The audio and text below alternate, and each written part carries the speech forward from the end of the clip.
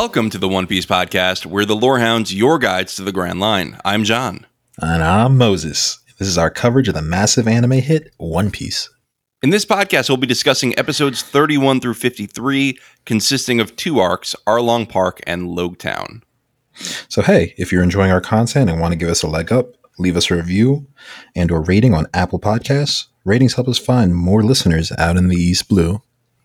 For early access to ad-free episodes and exclusive content for just $3 a month, visit patreon.com/thelorehounds. And if you want to get in on the conversation, send an email to onepiece@thelorehounds.com and we'll get back to you on the next time we decide to record an episode.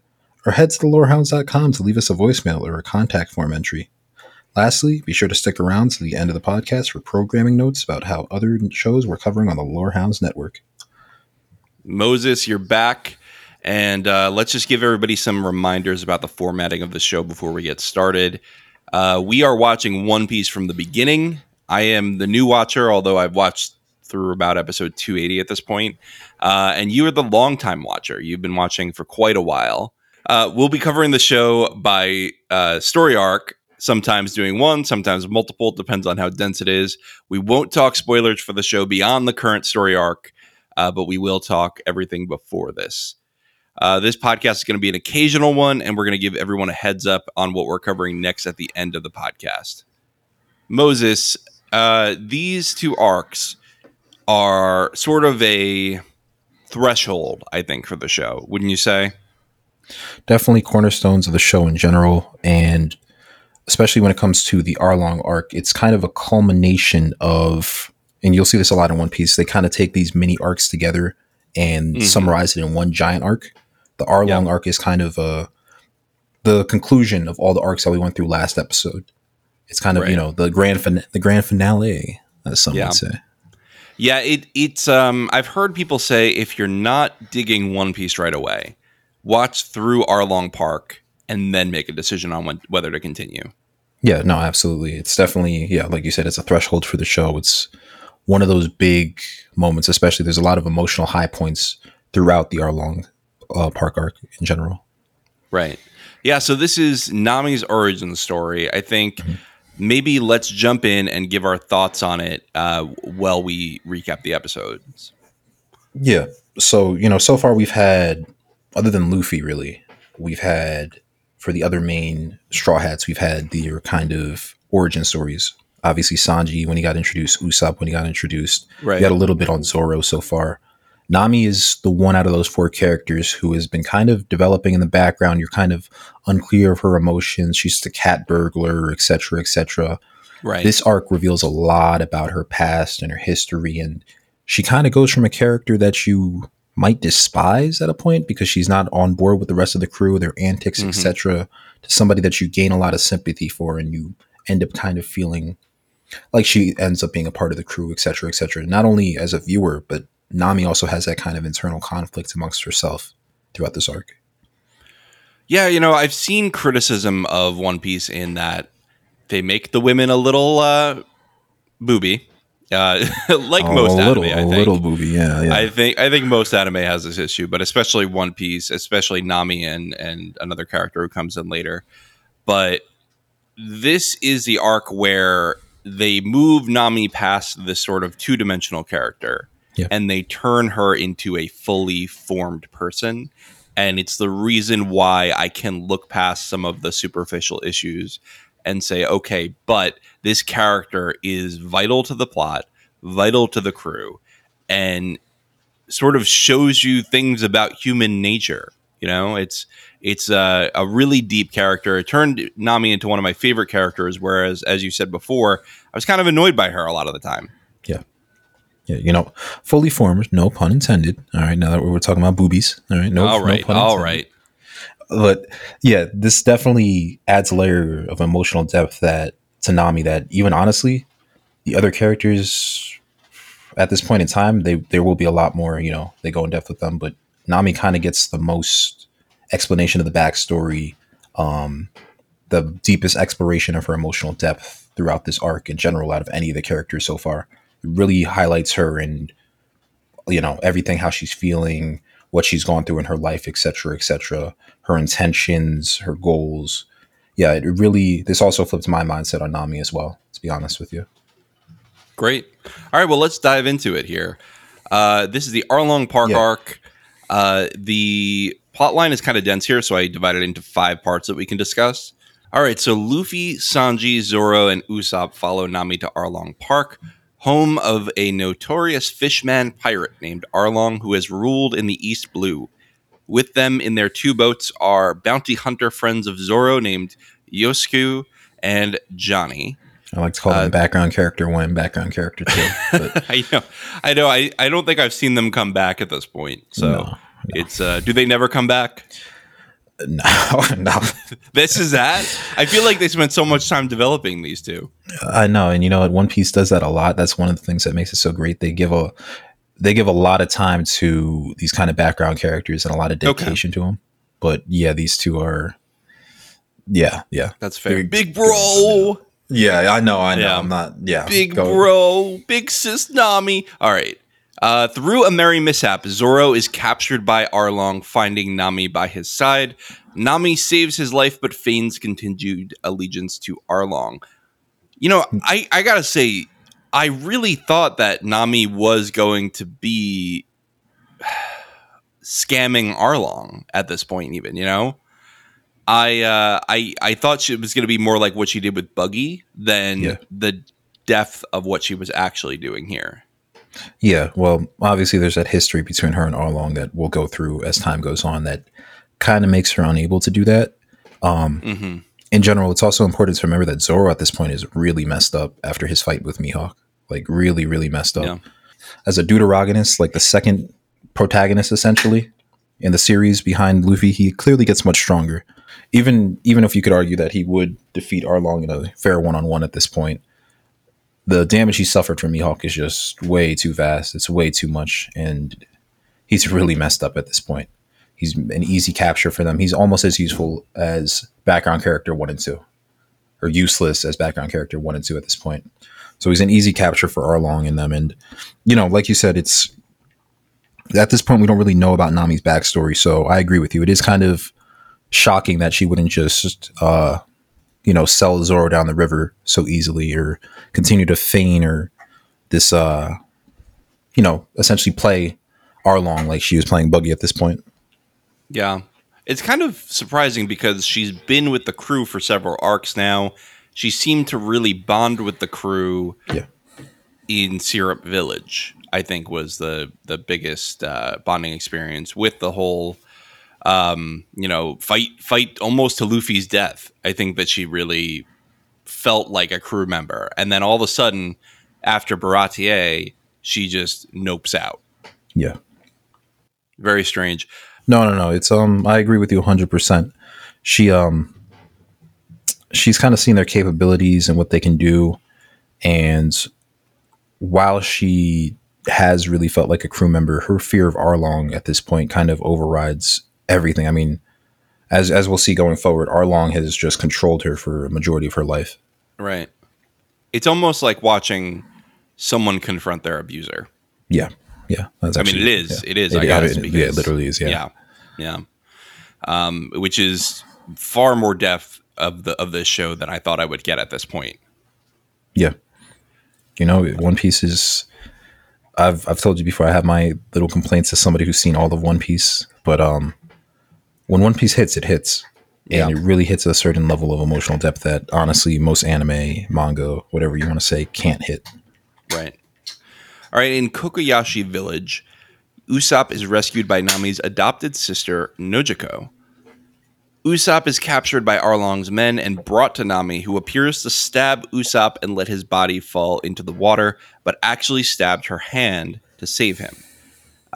We learn that Nami and Nojiko were adopted by a marine named Bellamere, who found them as small children in a war zone. When Arlong came to Kokoyashi Village, he demanded each adult pay 100,000 berries for their lives, 50,000 for children.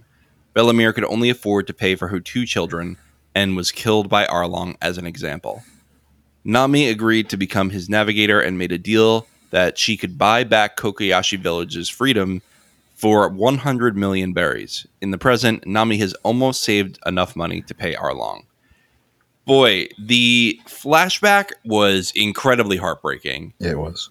But the thing that hit the most that made me go, oh my God, is when it seems like Bellamere is just going to have Nami and Nojiko hide and start hiding them from Arlong and pay her own bounty.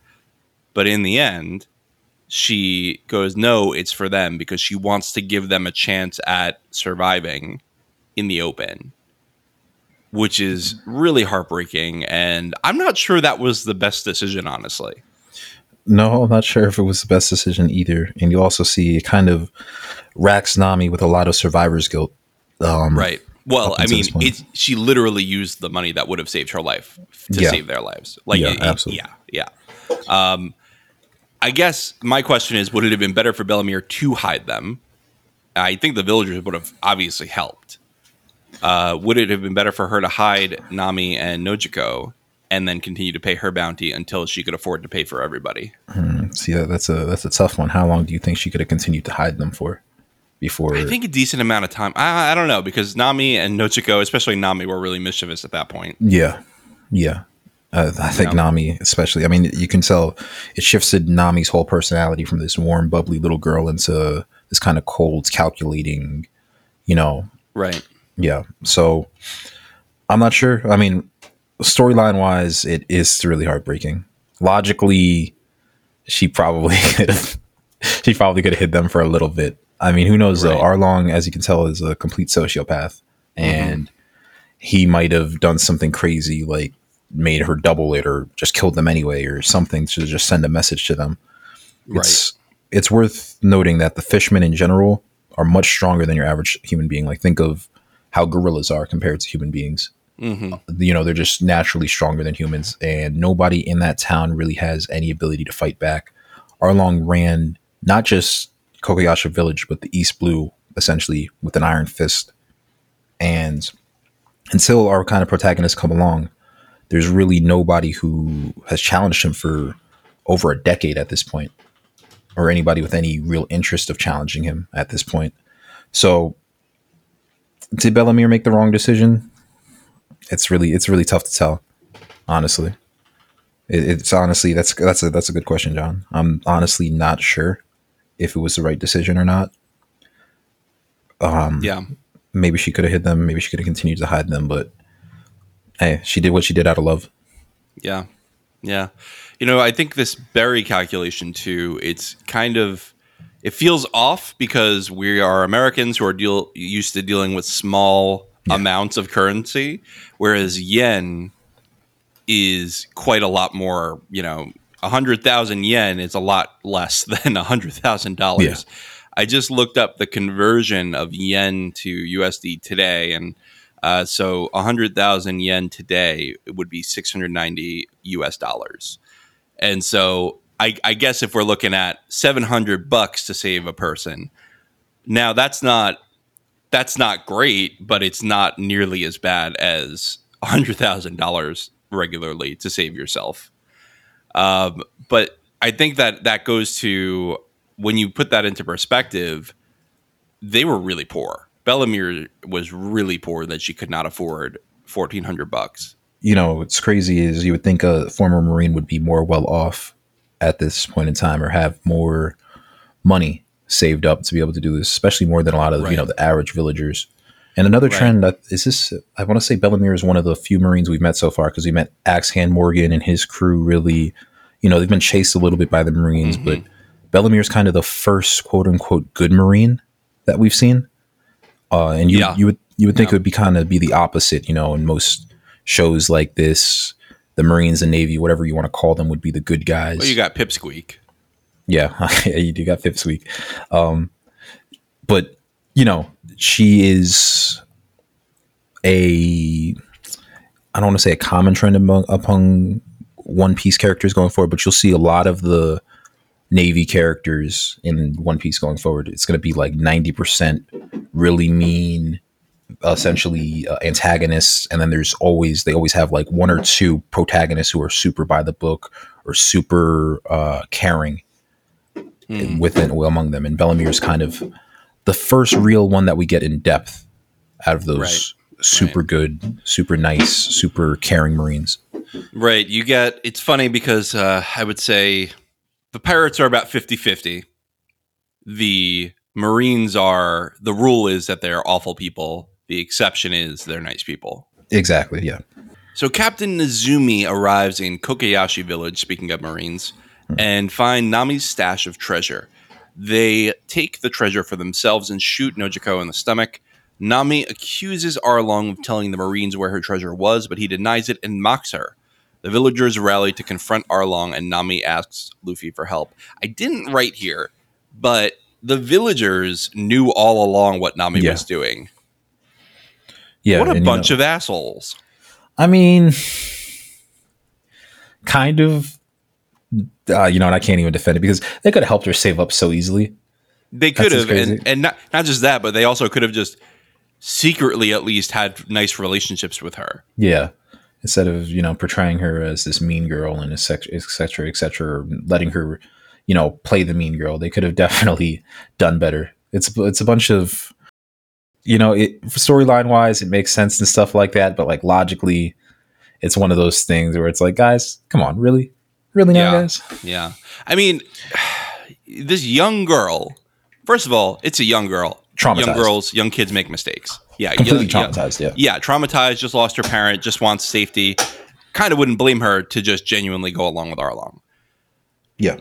But at the same time, they knew and they could not ever make this girl feel like she was accepted by her home village. The whole time she has to think that everyone hates her. That's awful. It kind of reminds me, I know you've seen a little bit of Naruto, so it kind of reminds me a little bit of Naruto, where it's like, man, you could have just been a lot more honest about the situation and things would have worked out a lot better for everybody involved. Like, if you can keep this secret from this little girl and you can keep X and O, all these secrets and stuff, that could have totally helped her out on the low and just kept it a secret from Arlong. She's gone half the time. Just add a little bit to her stash while she's gone. Exactly. And they just, I'm with you 100% on that, John. So does Kokoyashi Village even deserve to be saved? No, but it's her home, and home is where the heart is. So obviously, she's going to try to save her home. It's where Bellamere is. It's where her sister is. Yeah. Nami, take your 100 million berries and get a vacation. That's my advice to you. Girl, you deserve it. She does. What do you think about Nojiko? First of all, her personality. We didn't really talk about her much. And second, her shooting. At first I was like, are they related? Because they basically have the same face drawn. Yeah. Well, it's a common feature. The kind of facial structures and stuff are kind of, you talked about the female characters before. They have a certain baseline for almost every female character that isn't just some randomly drawn background character. And, they are adopted sisters. So with Nojiko and her shooting and stuff, I honestly thought she was going to die here too. I'm generally pretty glass half empty when it comes to seeing things like this, or in general. I've kind of learned to not be that way, particularly about One Piece. But I remember the first time watching this when I was a little kid, I thought she was dead. I thought she went out just like Mama.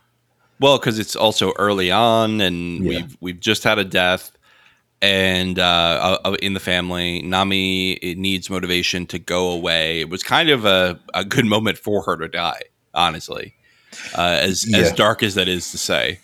No. For a character motivation standpoint, I mean. Yeah, and I feel like we hit this point in the future with a lot of One Piece characters where it seems like it should be their time, or it would be best narrative-wise if it was their time to go, for motivation's sake, for just storyline sake in general. And they kind of give you the up and under. They kind of give you the old, 1-2. They fake you out a little bit. This is one of those moments where Nojiko, she could have gone. It's not like she, it's not like her importance is that of Nami's, where she's going to be consistently recurring throughout the series and stuff like that, and she has to stick around. Yeah, but easily written out. Easily. Yeah. I'm trying to be nice about it, but yeah, easily. She's easily written out. So is Mr. Pinwheel Hat. Yeah, I mean, look, I'm gonna be honest with you, John. Everybody in this arc is easily written out, basically. Yeah. In Yeah. terms of the Kokoyasha village characters, yeah, they're basically easily written out. So something that really is big in this moment is Nami actually breaks down and asks Luffy for help, which is the first time this has happened, and it felt really genuine, and it was a big character moment for this character, for both characters, I think. And that's a common occurrence that's going to happen a lot through at least throughout the Straw Hats. Them kind of breaking down emotionally or getting to a point where they have nobody to turn to, and you have this super happy-go-lucky goofball, uh, do anything, will literally sacrifice himself for his entire crew, Luffy, right? And they'll ask him for help, and his complete, what's the word I'm looking for here? His mindset shifts completely. He goes from happy-go-lucky to serious in a moment, Yes, he and does. it's one of Luffy's kind of redeeming traits. This self-sacrifice that he has, this willingness to do anything for his crew, and yeah, it's definitely one of his defining character traits in general. Uh, it's it's Nami having an emotional breakdown at this point. Let's be honest with Yeah. you. She's gone through so much, and she has nothing else really. This is her one hope. It's basically Luffy's going to help her, or she's going to just be a slave the rest of her life. Right. And also Luffy going, I don't need to know the backstory. He doesn't Yeah, need to know what happened to her. He just knows that's my friend. I'm going to help her. exactly. Yeah, he sees her crying, sees her asking for help, and it's just go time for Luffy. He's ready to punch Arlong in the face. And that's where And we're going next. We're going to Arlong Park. yeah, and you know what? This is the walk to Arlong Park. It'll happen a couple of times. These kind of slow walks with the music playing, dun dun dun dun dun dun dun, and all the characters kind of walk Yeah. together. Yeah. Super It's good. yeah, no, it's super cool, and it happens a couple times. This is the first time that it happens where they all kind of group up. You see the seriousness, their intentions, etc., etc. All the joking from the series goes aside, and that's one of the great things about One Piece is the ability to shift tones back and forth from happy to sad to serious in a moment's notice, almost. Right. Well, speaking of shifting tones, we'll be taking a break. And when we get back, we'll head to Arlong Park.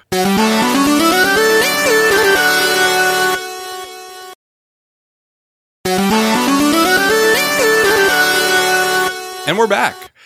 Time to head to Arlong Park, Moses. Luffy and the Straw Hats confront the Arlong Fishmen. Luffy fights Arlong, punching him in the face first, of course, for making Nami cry. Sanji fights Kurobi, and Zoro fights Hachan. Yeah, Luffy gets his feet stuck in the concrete, and the fishmen nearly drown him by putting him underwater. Sanji and Zoro win their fights, and Usopp defeats Chu, who had been chasing him through the island.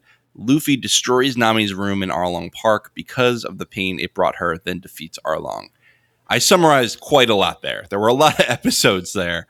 But the main idea is with this super long, many episode anime fight. This was a tough fight. This was one where, look, I know they're going to win in the end, but I love when I don't know how. Mhm. Especially with nerfing Luffy by sending him underwater for a while. Made me laugh a lot when they just lift his head up out of the water. yeah. You get to see first off, the contrast. The fishmen are stronger in underwater than they are on land, which Right. honestly they could have done a lot more with. But the devil fruit users such as Luffy and characters to come later are completely nerfed. Not even like they're weakened underwater. They are useless underwater. Right. Right. They literally can't move. They can't do anything underwater. Well, at first I'm thinking to myself, are these devil fruit users, these fishmen? Because I was new to this at the Mhm. time when I first watched this. I don't know really how devil fruits work. I don't know if there's duplicates of them. And I'm thinking, are these just a group of people who either ate a specific devil fruit or they, are descended from somebody who ate a devil fruit that was a fish men Yeah, thing? I guess that's not true, right? This is a no, specific genetic it's a dynasty. it's a whole other species essentially. It's basically a Yeah. whole other humanoid species. Yeah. Uh, Actually, to answer your question, so I think they've laid this out so far. if you eat more than one devil fruit, you die.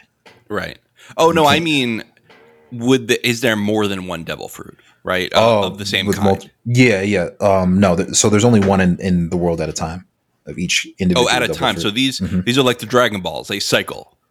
Yeah, essentially, yeah. And once the devil fruit user dies, then his fruit will generally spawn in somewhere else in the world randomly. You'll actually see Interesting.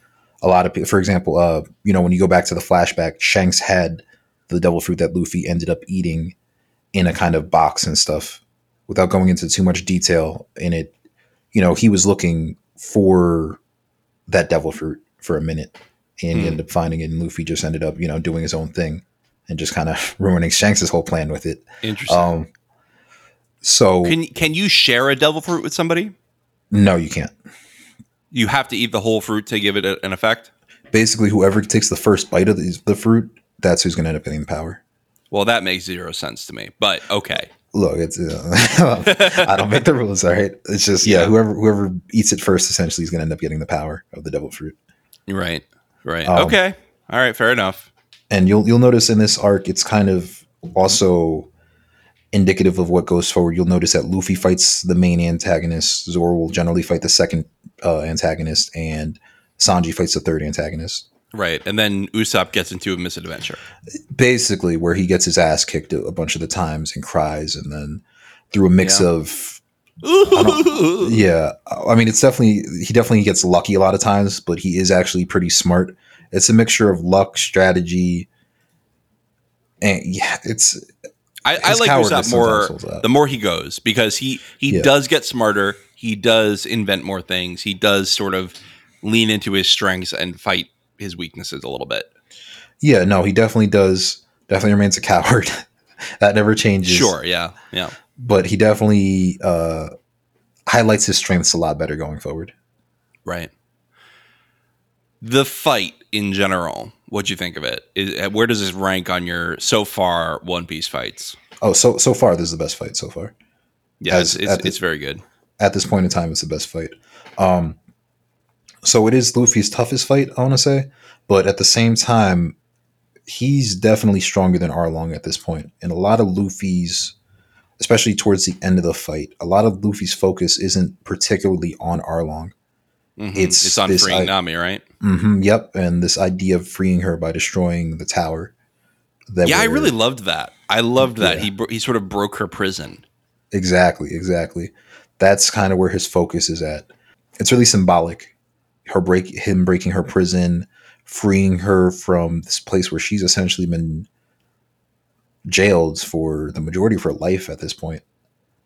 And really, it's not just breaking her prison. It kind of, we're talking about Nami becoming a crewmate and really becoming a part of the crew. This is kind of the moment where she decides that she's going to dedicate her life to Luffy and dedicate her life to the crew after seeing all that he would go through for her. Yeah, and not that she won't challenge him, but she is fiercely loyal to him and to the crew after 100%, 150%, yeah. And this is kind of the defining moment. I want to say, honestly, this is the defining moment of the arc right now, where he destroys that tower and frees her, and you see all the maps and everything going flying all over the place. Yeah, I would say this is the defining moment. Right. Well, we're not done with consequences of this arc. Nezumi, angry that Luffy has ruined his plans, gets a bounty put on Luffy's head. Nami officially joins the Straw Hat Pirates. They set sail, but not before Nami steals everyone on the island's wallets. Yeah, and she does that so that she can essentially force make it so that she can't come back. Right? Yeah, exactly. Yeah. So she resolves herself not to go back. You'll see the bounty system that gets put in place is really cool, actually. It's one of the coolest things about One Piece. And you'll see their bounties. Yeah. Oh, yeah. Love it. Why is it cool, the bounty system?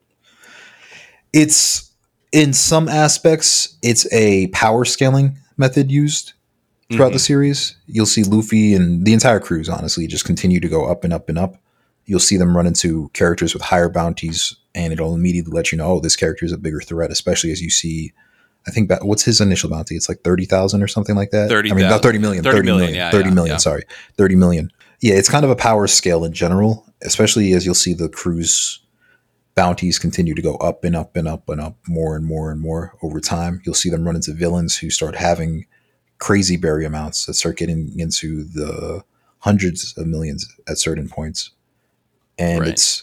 it's not indicative that this character is stronger than this character because their berry amount might be higher. There's other things that go into factor. For example, cruelty, stuff like that goes into factors, or the amount of destruction that they'll cause, will add up, multiplying their berries, the amount of berries on their bounties. But in general, it's a baseline level to how strong X and O character is at this point in time, or how big of a threat they are to the world government in particular. Nice. Nice. So let's go on to the next arc where we can discuss these bounties in a little bit more detail. This is the Loguetown arc. So I did skip over a little bit. There's a filler arc, but it kind of matters to this, which is that Buggy the Clown shows up and meets Gaimon, who was this guy who got stuck in a box in a treasure chest. You have no idea how many memes there are about this Gaimon character and how he's supposed to be a true pirate king and stuff like that. You said he should be the pirate king? There's so many memes about it. So many stupid little memes about it, or how he's the strongest character in the series, etc. He's king of the forest. Yeah. Just I mean, personally, I remember Gaimon more from the memes than I do his actual, like 3 episodes that he's actually around. Mm-hmm. So he doesn't show up much after this? He never shows up ever again. That's so funny. So we had the arc where he met Luffy and the others. Yeah. And then now we have this short arc where Gaimon meets Buggy, and they have their little council of people who have had unfortunate events as pirates. I'm not gonna lie, I don't really have too much to say about Gaimon other than he got caught in a treasure chest, and that's just his life now. At the end of this short stupid arc, Buggy does meet Alvida. Yeah. She's revealed as Alvida in the next arc, so that's fine. That we're about to talk about. So he meets Alvida, who helps him get his body back, basically, at his crew. Yeah, and she has a complete 180 in terms of her initial appearance and stuff. She's devil fruited. Yeah, and she kind of like we were talking about before with a lot of the female characters looking the same. She kind of fits that, conforms to that kind of standard that a lot of the One Piece females have at this point in time. Yeah. Well, let's go into Loguetown now that we talked about Gaimon.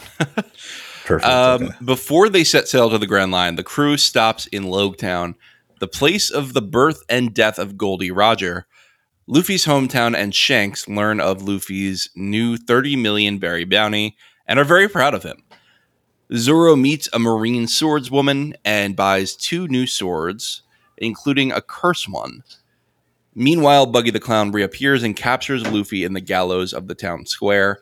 Marine Captain Smoker looks on as Luffy smiles in the face of death, just like Goldie Roger in the same spot. Just before Luffy is killed, lightning strikes Buggy's sword and breaks the platform. In their escape, Zoro has a duel with Tashigi, the swordswoman, and Luffy and Sanji fight Smoker, who they cannot land a blow on. They are saved by a mysterious figure and head to the Grand Line. I barely remembered this arc before I went back to it, but when I go back, it's actually a pretty meaningful arc. It's extremely meaningful. That mysterious figure at the end, I kind of want to, I know we're kind of jumping, to the end, but I just want to bring him up real fast. He is a extremely important character, Johnny. And I don't think you're at the point yet where it's revealed who he is, but no, I don't think I know. Yeah. One Piece does this where they will kind of hint at these characters and then have a payoff hundreds and hundreds of episodes later. That's pretty fun though. I mean, that's a long-term plan. It is fun, and it is a nice long-term plan. And they've done a great job so far with this character, even now to the point where we are, I've read the manga where we're 1,100 episodes in, and we still don't know everything about this character yet. Now we know a lot about him. We're definitely a lot more than at this point. But a lot of the quote unquote coincidences that happen during this arc, like the lightning striking Buggy, stuff like that, you find out that they aren't coincidences. Well, that makes a lot more sense than divine intervention. Yeah, yeah, definitely. And we talked about Sanji and Luffy not being able to land a hit on Smoker at this point in time. Mm-hmm. That is an issue that the crew is going to face over the next few arcs when it comes to these what's called paramecia type devil fruit users. So that's essentially devil fruit users who can turn their bodies into different kind of physical forms. Okay. Yeah. Like Smoker here is Smoke. Oh, yeah, well, great name. The real, Yeah. real original. We'll save it with Smoker for now. Yeah, yeah. We'll leave it with Smoker for now, but you'll see that's a kind of a issue that they have for the continued future. And Smoker ends up being a recurring. See, I don't even want to call him a villain. No, he's kind of gray. He's kind Yeah. of. I kind of like him. He's one of the Marines that I don't think he's a great person, but I think he has principles, Mhm. and I think he largely acts on them. Yeah, yeah. And I forget what it is. Like one of the sayings, like, the best villains are ones who have a certain intention, or Yeah, they have he's an adversary for sure. he's an adversary. He's an Of the adversary. Straw Hats, but he's not a Absolutely. villain necessarily. Absolutely. Yeah, yeah, absolutely. I agree with you on that. He definitely presents a struggle to them in this in the near future. And throughout, honestly, we talked about the Arlong arc kind of being a culmination of the previous arcs. Smoker is kind of this adversary that they have through the next culmination of arcs going forward. And this is his kind of first moment to shine, and et cetera, et cetera. Cool. Yeah, I liked Smoker a lot. I liked how he waited for Luffy to be killed instead of rushing in and trying to steal the glory for himself. He said, "You know what? The job's going to get done either way. I'll give Buggy a shot first." I kind of like his willingness to improvise. Yeah, well, yeah, I agree with you on that. Also, a lot of this arc, it goes kind of into doesn't go too crazy into it, but you kind of, from the intro of the show, Goldie Roger, you want to find my treasure, it's hidden in One Piece. This is kind of the first time you get a mini explanation on Gold Roger and his Yeah, past, and yeah, et cetera, et cetera. And it's really cool to kind of have these flashbacks. The way how they really develop these early chapters, I'm sorry, episodes of One Piece, and slowly but surely explain the universe. I think it's absolutely fantastic.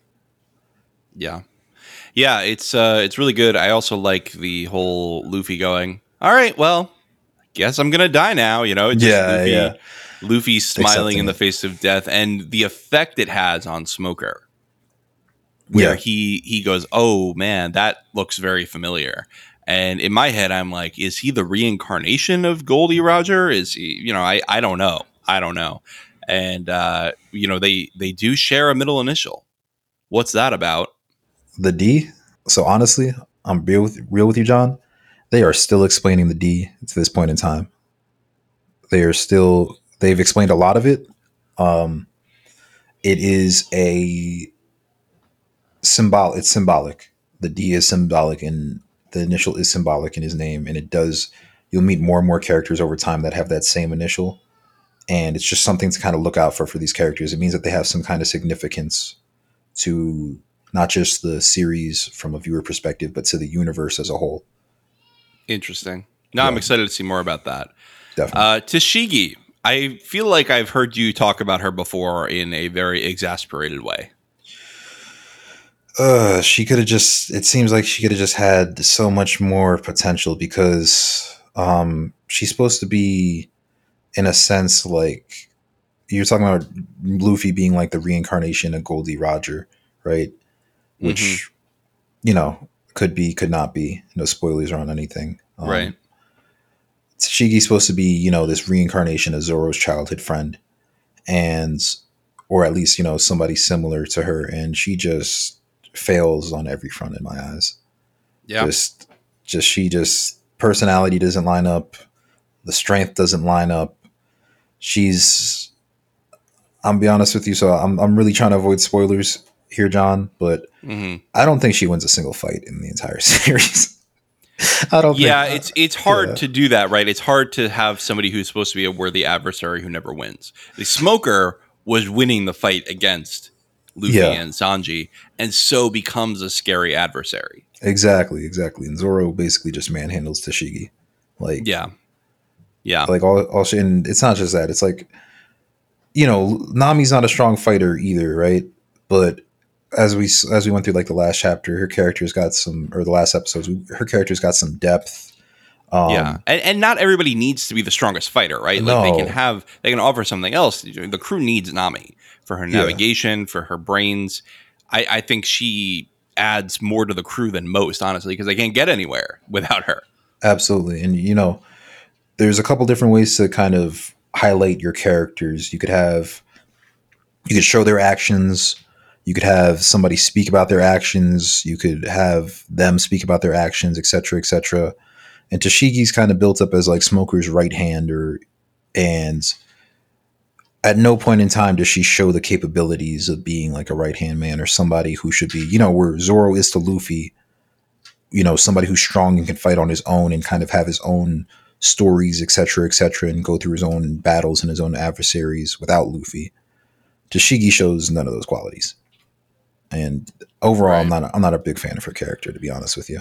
I think I agree with you. I mean, she's pretty two dimensional compared to most of the other characters in the show. It's a shame because I agree with you. Could have been a really Yeah, big moment for Zoro, and it seemed like that whole moment was based on her looks, which it's it just it's not what you want. it really was based off her looks, and just I'm not gonna lie. So she does, her and Smoker pop up a couple times, and honestly, this is probably the most narrative importance that she has is her introduction, and it's kind of a shame. It could have been a lot more could have been done with her character. To be honest with you, Yeah. Well, that's a shame. But we did have some fun times, like Buggy sort of sleuthing through the city trying to find Luffy and accidentally paying for his table or something like that. A lot of fun stuff happened in there. a lot of fun stuff, a lot of not so. I mean, there's some not so fun stuff too. Like we talked about, it does get pretty intense, especially during the Smoker arcs. Like there are some, or Luffy in general. It seems like he gets away with death a couple times here. Yeah, so Loguetown in general, Luffy gets saved or gets out of a couple of sticky situations where it seems like he should be done for. He should be cooked with a smile on his face. Don't get me wrong, and it seems like he should be done, and he just gets saved miraculously at the last moment in time. But you'll see as the series goes on and progresses that a lot of these events that occur to him aren't just a side effect of luck or divine intervention or etc. There is a narrative reason behind him escaping these situations. Yeah. I like when series explain luck and explain seeming divine intervention. The Wheel of Time does this in a really good way. And I think that when you can make plot armor into something meaningful, it's an extremely interesting Yeah. turn on the trope. Yeah, no, 100%. I'm not gonna act like Luffy doesn't have plot armor at certain points in times. I mean, don't they all? Yes, definitely. Not it extends to the whole Even straw Big hat. Bro had plot armor. Oh, Zoro gets a good amount of plot armor. I'm not gonna lie. I meant the guys who say Big Bro. Oh, the two of them. Oh, yeah, Yosuke and Johnny. Johnny. Yeah, Yeah. like they sometimes they come in with the name and you're like, where did that come from? Yeah, you just got all these Usopp, Luffy, Zoro, Yosuke, Johnny. Johnny. Yeah, no, yeah, they give plot armor to a lot of characters sometimes who don't deserve it. As we go, I think maybe I don't know if it'll be the next episode we go into, but maybe 2 episodes from now. I promise you, Johnny, there's gonna be one moment that really, really triggers me. That really Okay. triggers me. I know I what you're promise. talking about because we've talked about it before. Yeah, that super duper triggers me, and I'm gonna Yeah. rant about it for a minute. But yeah, a lot of characters get plot armor a lot of times that don't deserve it per se. But with Luffy, a lot of his plot armor is explained in a narrative sense. Now, Oda, the creator, probably doesn't feel like he has to, that we probably shouldn't even care about a lot of these background characters. And in writing them so in depth and giving them these backstories, even for, somebody like Gaimon, for example. He did not have to spend that much time writing about this this man caught in a treasure chest, right? It seems like he develops an emotional connection to a lot of these secondary and background characters, Right. and maybe he just doesn't want to kill them off. I'm not sure. It's one of the frustrations I've had with the series, even though I love it so much. But yeah, Luffy's plot armor in general is explained or has a narrative point about 90% of the time, which is a lot more than a lot of other protagonists that you'll find in not just anime or manga and just No, any kind of absolutely. series. Yeah. Yeah. Yeah. It's only recently that I think different books and shows and movies have started to walk away from plot armor. I think Game of Thrones did a lot of work to make that less popular. Definitely. It also did a lot to harm the genre in the end, but it's fine. It's fine. No comment. And anyway, no comment. I like when it is explained, and I hope that there's more of that as we go forward. Speaking of going forward, I want to announce what we're going to be covering next. You've alluded to it, but we just ended the East Blue saga. That's over now. And we are going to be going into the Alabasta saga, which has 5 arcs. But what we're going to do is we are going to go with the first few arcs and then save the main Alabasta arc for the next episode. So that means we're going to be doing episodes 54 through 91. 54 through 91. We're doing 4 arcs: Reverse Mountain, Whiskey Peak, Little Garden, and Drum Island. Okay. Does that sound fun, Moses? That sounds fun. Sounds like a plan. Yeah, sounds like we are going to have a lot to talk about. Those are some good arcs. There's a lot of good stuff in there. But I wanted to save the main Alabasta arc because that's one of my favorite arcs. Still, I want to save the main Alabasta arc and give it its own episode. Oh yeah, there's some really cool moments in Alabasta, and honestly, it deserves a kind of 2-parter. Not so, man. I know I keep saying that these arcs get divided into mini arcs, or these mini arcs. They get divided. Yeah, you got the sagas and the arcs. Yeah, Alabasta is kind of so. One Piece in general, it's 2 parts. It has its little time skips that happen down the road, but we don't got to get into that. Right. Alabasta is essentially the end of part one of One Piece, if that makes sense. Sure. Yeah, so I'm excited to talk about it. I really like the Alabasta arc. Alabasta is where I started to really get into the show. So I'm excited to share that with our listeners. Of course, so that'll be our September episode. Will be the beginning of the Alabasta arc, the Alabasta saga, sorry. And then we will do the Alabasta arc in October. So we got a lot ahead of us. And they're going to hear me raging. We're still in double digits. We're still not in triple digits. We got a lot to go. They're going to hear me raging, Johnny. They're going to hear me. They're going to hear me raging. I'm firing up my cannon. I know. All right. So let's do our listener feedback. We don't really have listener feedback, but I'm going to cheat and steal a comment from our Discord where we actually had 2 people. We had Scribe Jack ask, are you guys watching filler episodes? Yes, we are, although we're kind of just briefly touching on them. Yeah. Then we have DJ Miwa asking, are you guys open to other anime series? If so, may I ask you to give your hearts? I guess that is an Attack on Titan reference. And I have not watched that. Have you, Moses? I've read all of Attack on Titan. I've watched it all. I would definitely be down to do Attack on Titan. We got to finish One Piece first, but then I'm down to do Attack on Titan with you. Yeah, I'll definitely be down to do that at some point in time. 100%. Yeah, we'll workshop it. All right. One other note I have for you, Moses, we have the One Piece Netflix live action series coming out in September. Are we going to talk about it? We can here's the thing with these live actions, I don't really have much faith in them. Yeah.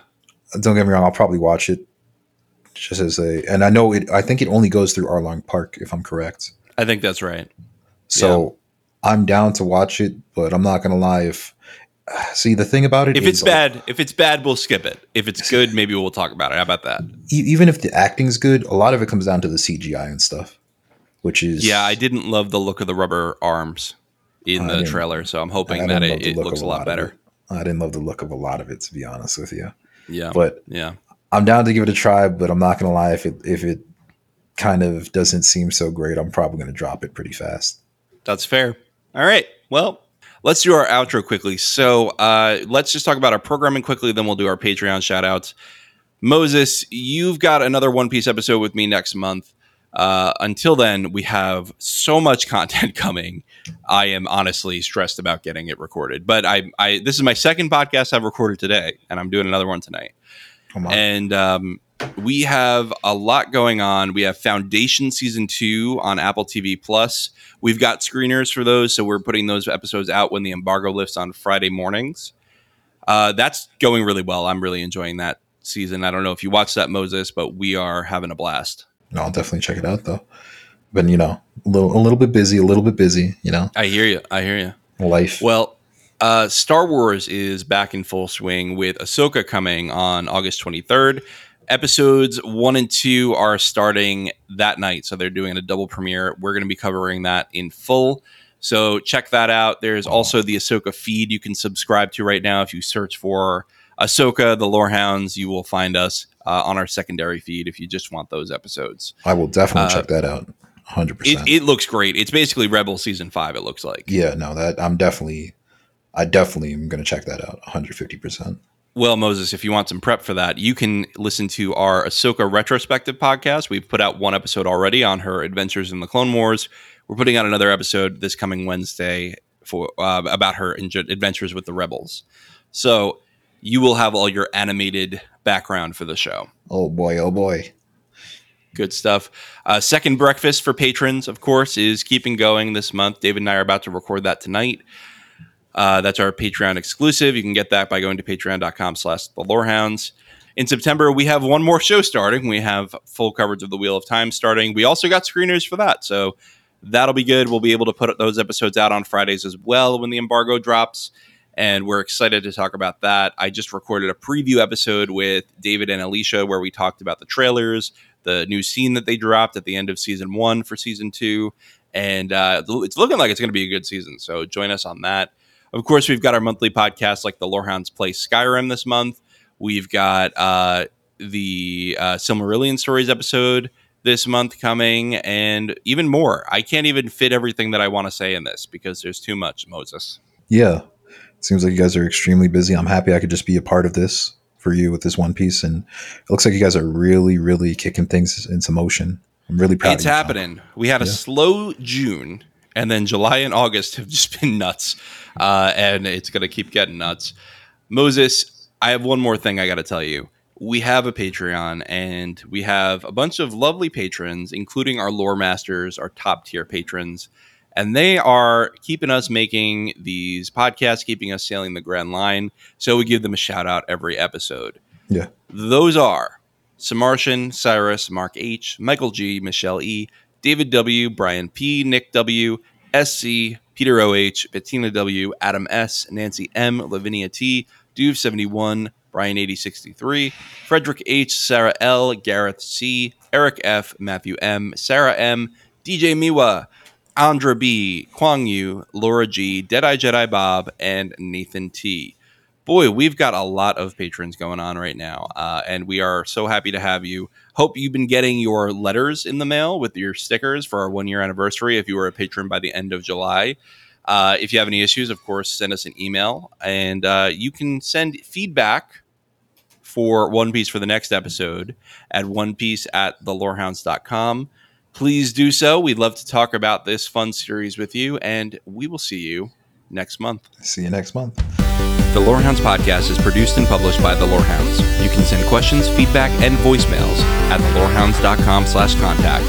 Get early and ad-free access to all our episodes at patreon.com/thelorehounds. Any opinions stated are ours personally and do not reflect the opinion of or belong to any employers or other entities.